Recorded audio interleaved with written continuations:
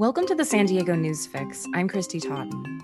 The man who opened fire on a Poway synagogue in 2019 has pleaded guilty to all state charges.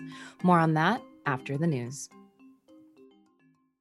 A spate of new coronavirus infections in California have brought hospitalizations to levels not seen since early spring.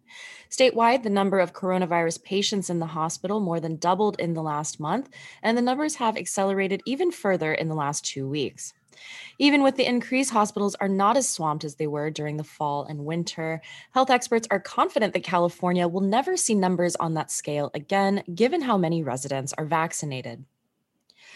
A former employee of Scripps Health is accused of stealing personal information from dozens of patients to file fraudulent unemployment claims in their names.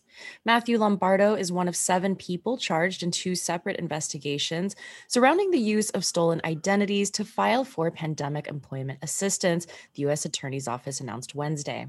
Lombardo, a 52-year-old from San Diego, worked as a patient financial service representative at Scripps Health, a job that included meeting with patients to obtain their personal information. The median home price in the region rose to a record $750,000 in June, according to data released Tuesday from CoreLogic DQ News. That's up from the previous record of $725,000, which was set in May. A year ago, the median price was $600,500. Analysts say the spike is caused by a shortage of homes for sale, coupled with low mortgage rates.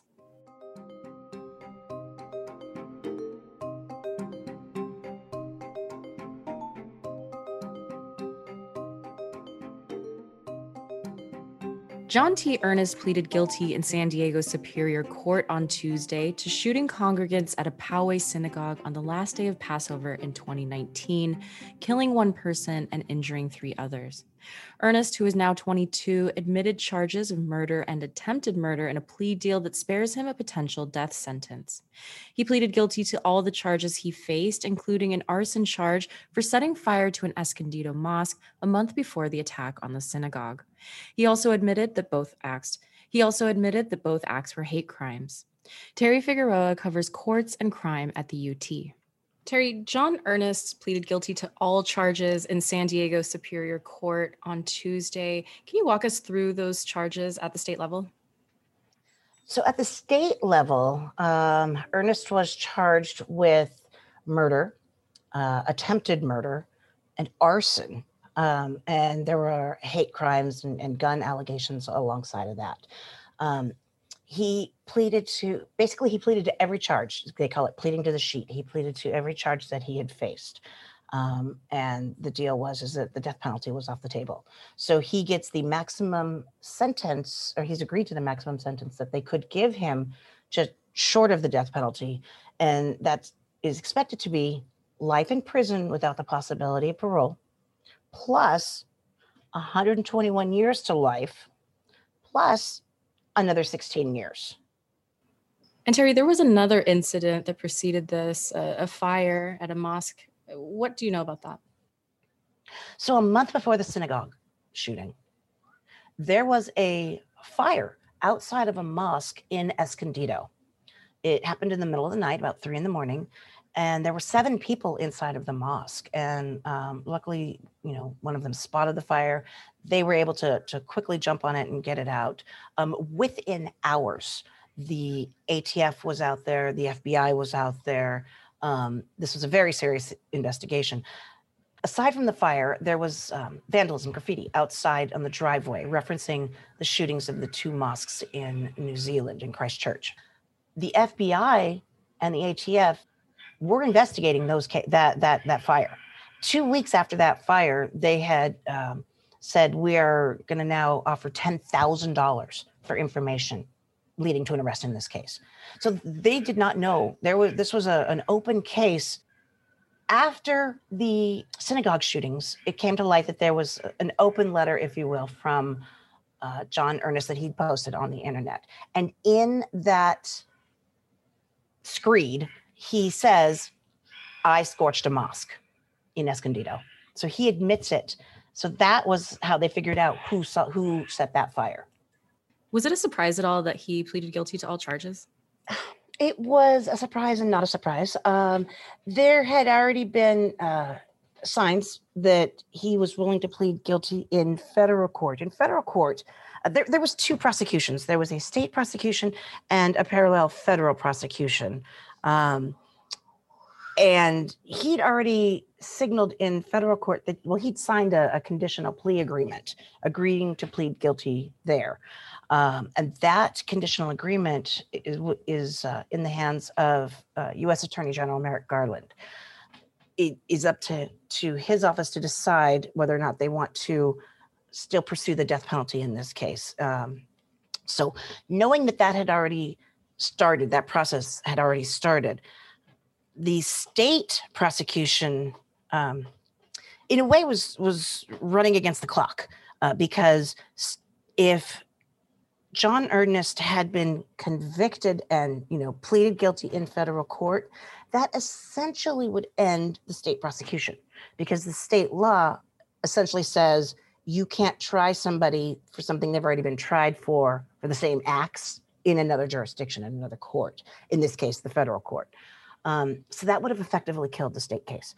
So the state went ahead and took a plea deal with him and agreed to pull the death penalty off the table. And he admitted to all of the charges. So now the state conviction by his guilty plea is locked in. That does not affect the federal case, but a federal case conviction would have affected the state case. So as you mentioned, there are these two cases, one at the state level, one at the federal level. At the federal level, there are more than 100 charges. Can you go over that for me? Yes, there are parallel prosecutions going on here. The state charged murder. The federal charges, and like you said, there are more than 100, include hate crime allegations and obstruction of free exercise of religious beliefs. Those are more along the lines of civil rights matters that are in the federal case. And the reason that there are more than 100 charges is there is a charge for each of the people that were in the synagogue at the time of the attack. There were 54 people in that synagogue. And so each of them would be one of the counts for a hate crime and using a firearm or obstructing the free exercise of religious beliefs. So that case is essentially, it's not on hold. We're waiting. We have until August 30th. The prosecution has been told federal prosecution has been told they have until August 30th to come back to the court and let the court know whether or not the federal government plans to pursue the death penalty for John Earnest. And John Earnest himself is due back in court, in federal court, on September 8th. Going back to what I had mentioned just a second ago, a guilty plea in the federal case affects the state case, but a guilty plea in the state case does not necessarily affect the federal case. So it's sort of a one-way street. Were you in the courtroom Tuesday as this was handed down? I was in that courtroom. And there were several folks in the courtroom. And of course, John Earnest was in there, and he was shackled by hand. In fact, when they had asked him to raise his right hand to be sworn in, he essentially couldn't, because he was hand shackled to his waist chains. So all he could do was just raise his hand essentially at his waist. And then a little bit later, when he signed his change of plea form, they had to actually unshackle his right hand so he could reach up and sign the document. So again, there are these two cases. The state case is supposed to wrap up, or the sentencing is supposed to come down on September 30th. You mentioned the September 8th date that he's due in federal court. I mean, what should we expect going forward? As far as the federal case is concerned, we will find out on August 30th whether or not the federal government wants to pursue the death penalty for John Earnest. The next step for John Earnest in the state case is his sentencing on September 30th.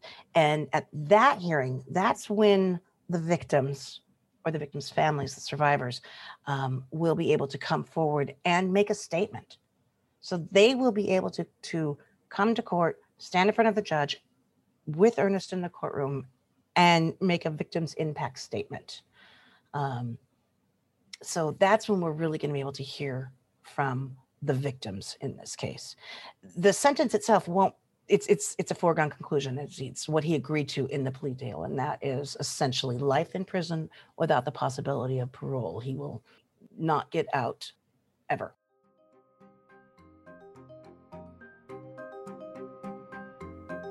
You can find more news online at SanDiegoUnionTribune.com. I'm Christy Totten, host of the San Diego News Fix. Thanks for listening.